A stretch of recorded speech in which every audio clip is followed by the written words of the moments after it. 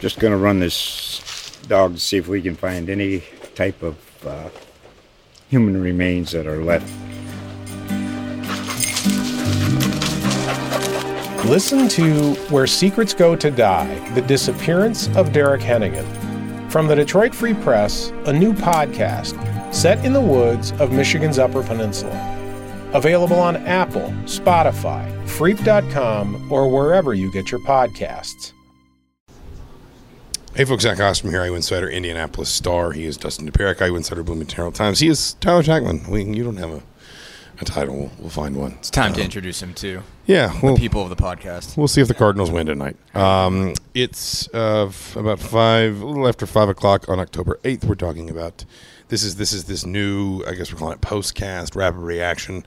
Mind your banners. Where you don't have to look at Michigan us. 31, Indiana 10.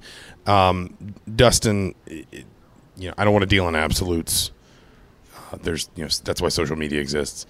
But this feels a bit like a breaking point for IU's offensive line, and just the broader idea, basically, of blocking as a means of executing offensively.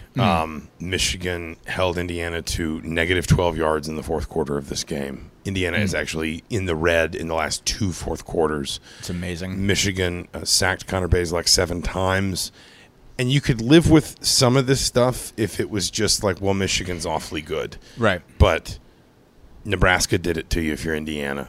3 sacks in that game. 5 sacks and 12 quarterback hurries at Cincinnati. 7 fourth-quarter points in the last 3 weeks. Yeah. And then, of course, we can get into the actual sort of efficiency and performance of the offense.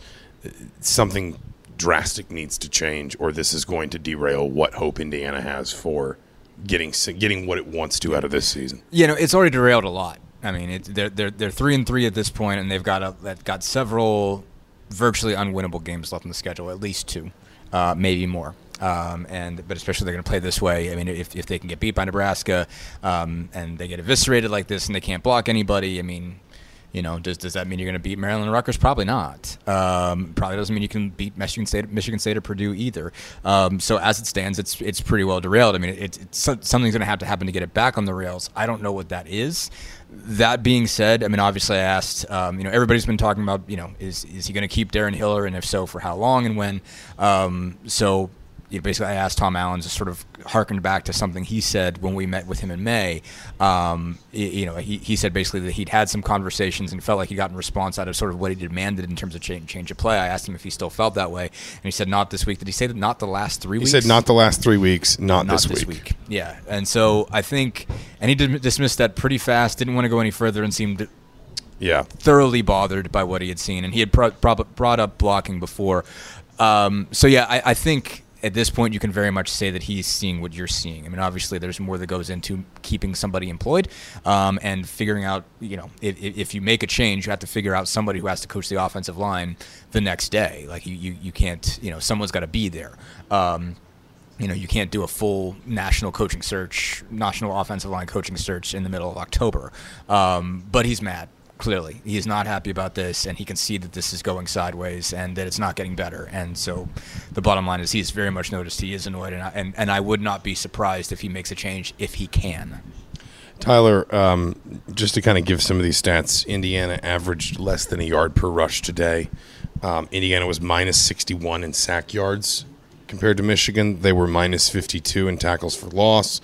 Michigan was only credited with 4 quarterback hurries, which seemed criminally generous, I think is the word I used in my Insider, or the term I used. That's 2 words, to be fair.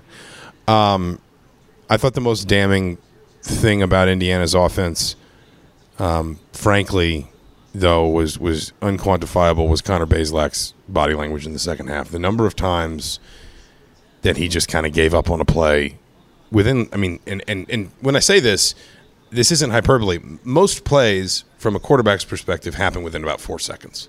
Good or bad, after about 4 seconds, the quarterback should not be involved in the play anymore, a lot of the time. The number of times it took him what felt like less than 2 seconds to give up on a play, break a pocket, throw the ball away, just not keep his eyes downfield clearly, just start dancing around trying to avoid pressure. against 4-man rushes, 5-man rushes. That to me was, when you've got a quarterback that is supposedly, by all accounts, incredibly difficult to rattle. That's what his teammates say about him. They call him unfazed Bays. He spent that whole second half looking just like he had no faith in his offense's ability to block. That is as damning of an indictment, I think, as anything you're going to read in a box score. The point I made, I guess, is that there were too many times where it just felt like Connor Bazelak had no time to make a decision. And basically there was just a handful of plays where Indiana couldn't gain meaningful yards, whether they were getting negative yards, whether they weren't getting any yards. And the thing is, Indiana's offense isn't good enough to make up for when you have multiple plays that you're not getting anything. They don't have the explosiveness. DJ Matthews out again today. Cam Camper really wasn't that effective. But they just don't have the firepower. They don't have the offensive line to be able to make up for when you have multiple plays that are pretty much just thrown in the trash because they're not getting any yardage. And the thing that was, I guess, that is continuing to be concerning for me is that this feels a lot like last season in that things are just kind of spiraling and there's not really much indication that things are getting better. It felt like the first 3 games of this season, there were a lot of flaws that Indiana had, but they made plays to win, specifically in Western Kentucky and Illinois. They made plays down the stretch that they didn't make pretty much all of last season. But now it feels like it's getting to the point where things are spiraling, and is something going to stop that this season is my question. I feel like Maryland is the biggest opportunity next week to do that. Can they reset themselves and not let themselves fall into the same kind of cycle that they did last season?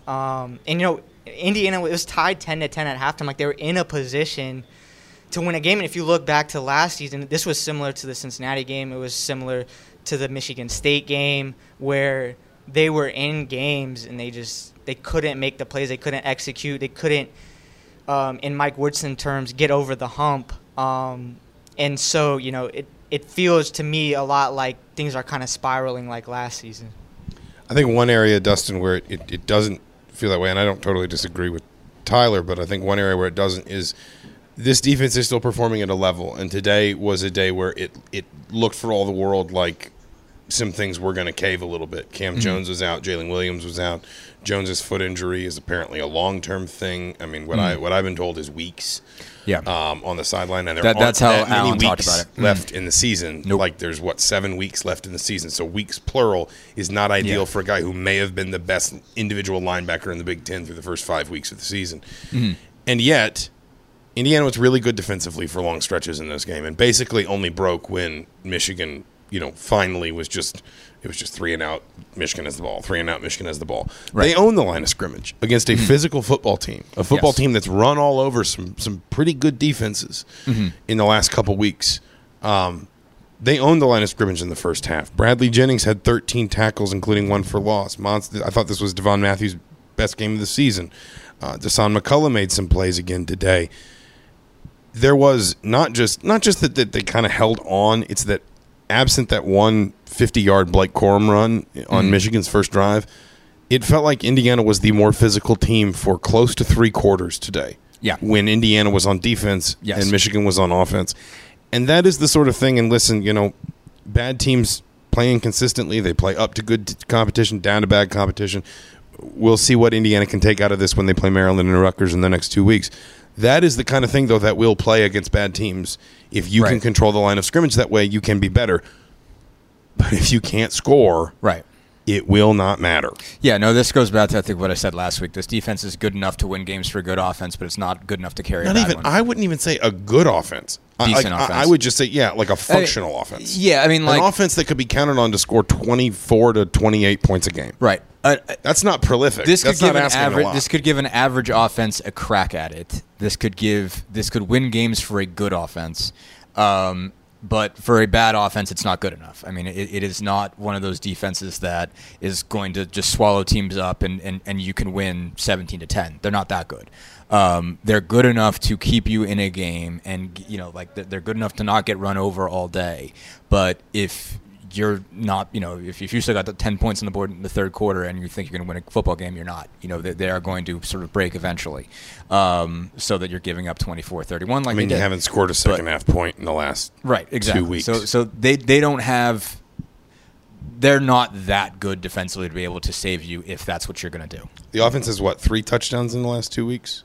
About that. Yeah, they had 2 in Nebraska, and then obviously there was, I think, a defensive touchdown. Today. Yeah, and there was a defensive touchdown. Basically, it was a sack, fumble, recovery in the end zone. Yeah. They're just not producing much, and it's 3 drives, and basically like 2 of them packed right together against Nebraska. They're not. And then they had, I guess, a couple drives at Cincinnati. I mean, like every once in a while they put together a good drive, but there's just not enough. And again, the defense. I don't think it will unravel in the same way that it did last year, because I don't think the offense will, unless more important people, even than we've seen so far, get hurt. For as much as there is entirely fair criticism of Connor Bazelak right now, that's Connor Bazelak. There's nothing existential about. There's nothing so existential about the failure this year as there was last year. Where last year there were such great expectations, and it turned out so terribly. Right, if this team finishes 4-8, right, it will be about what a lot of people expected of this team. Right. Whereas last year, I think everyone broadly admitted through the offseason that part of what happened last season was everybody sort of gave up. Yeah. Because the disappointment was so deep. There was that, but you also got to the point that you were playing a true freshman quarterback who had not been there for the spring and didn't know what he was doing yet. He was a hell of an athlete, but did not have a sense of how to play quarterback, and your other option was a walk-on.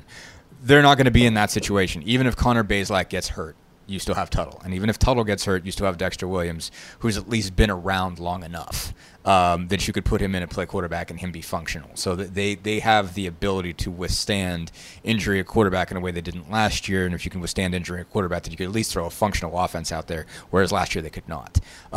So they're not going to be that hapless. Unless literally they blow up the entire quarterback room somehow. But all the same, they can still be bad, and they can still lose a lot of games, and they can still, they might not have a much better record even if the games are at least somewhat more competitive. But no, so there are some backstops to keep it from being as bad as it was last year, but that ultimately only matters so much. It's like, okay, like maybe, if you're 3-9 and you're a slightly more competitive, watchable 3-9, does anyone care? If you're 4-8 and a slightly more competitive, watchable 4-8, does anyone care? No, ultimately. Because we want people to keep reading what we write and listening to what we say and watching what we say about this team. Thankfully, we still cover a basketball team, so I guess you guys will do that. Tyler, I think just to kind of put a point on it, it does feel like the next 2 weeks pretty much kind of determine it. And I mean, I won't go quite so far as to say Indiana's got to go 2-0. And in general, I sort of would bang the drum for the idea that 5-7 and a win over Purdue should sort of be seen as a successful season after last year. I understand why people will disagree with me.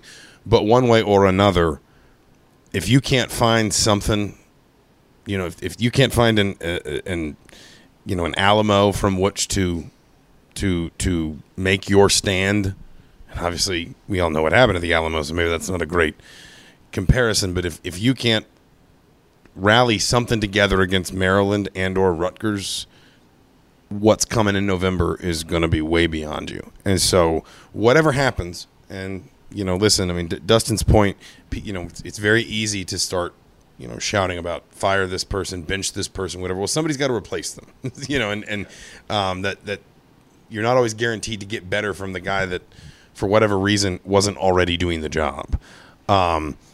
Whatever Indiana tries, it's got to work in the next 14 days. Or whether it's a spiral like last season, whether they keep fighting in a way that maybe they didn't last season, whatever, the results on the field certainly aren't going to reflect anything other than another season that just ends pretty disappointingly.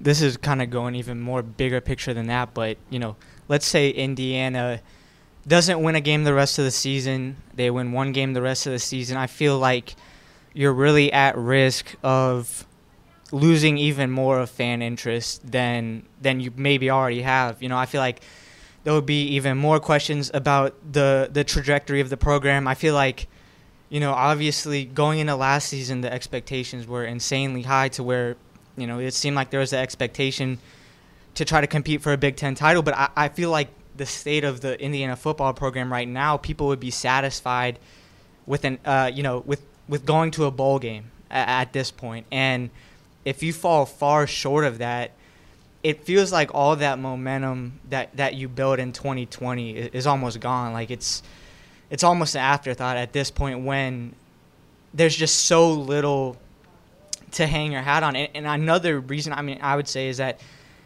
the brand of football I feel like that Indiana's playing, the games they're playing are just, it's not overly exciting. It's not like, I know people aren't going to want to lose either way, but it's not like Indiana's getting and, putting up crazy offensive numbers and, these are really, really interesting games. To me, it's just the way that Indiana is playing overall, it's hard to continue, I guess, to attract fans, to continue to attract interest in the fan base if you're losing and you're not doing it in an appealing way. I guess I would almost compare it to like a Virginia basketball. If you're not winning, to me the style of play just the way that Indiana is going about playing just isn't that interesting.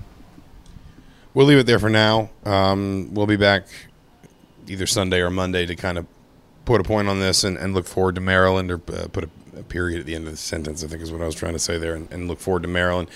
And start talking more. Dustin and I had, if you haven't already listened to it, sort of a post-Hoosier Hysteria podcast late Friday night. That's so much more entertaining than this. It is. And we will fold more basketball in as we go on. But for Tyler Tachman, for Dustin Dopirak, I'm Zach Osterman. This has been Mind Your Banners. Thank you so much for listening. We'll talk to you soon. Just going to run this dog to see if we can find any type of human remains that are left. Listen to Where Secrets Go to Die, The Disappearance of Derek Hennigan. From the Detroit Free Press, a new podcast set in the woods of Michigan's Upper Peninsula. Available on Apple, Spotify, Freep.com, or wherever you get your podcasts.